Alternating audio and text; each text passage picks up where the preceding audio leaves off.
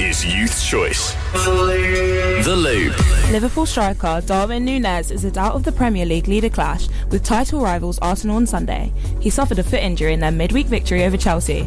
Boss Jurgen Klopp says it will be touch and go whether he's fit to play this weekend. It was very painful after the game. He only took the boot off after the game because he didn't want to see it before. He knew there is something, so he left the stadium in a boot. And it was not a football boot. Ireland begin the defence of their rugby union nations crown away to France in Marseille this evening. The holders are preparing for life after a record point scorer and former captain Johnny Sexton retired at the end of last year's World Cup.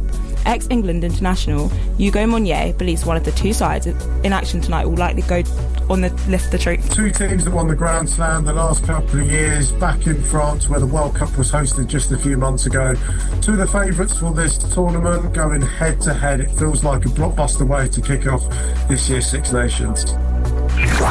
It's been confirmed Lewis Hamilton will leave Mercedes at the end of 2024 season. The British driver, who's won 6 of his 7 Formula 1 world titles with the German outfit, says he's had an amazing time there, but is now looking forward to a new challenge.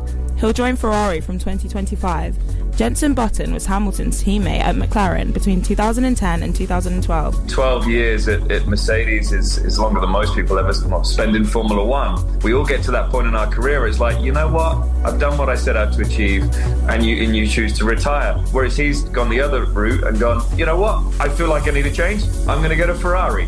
From the Youth Choice Newsroom, I'm Liberty Lungay, and that was your Loop Sports Roundup.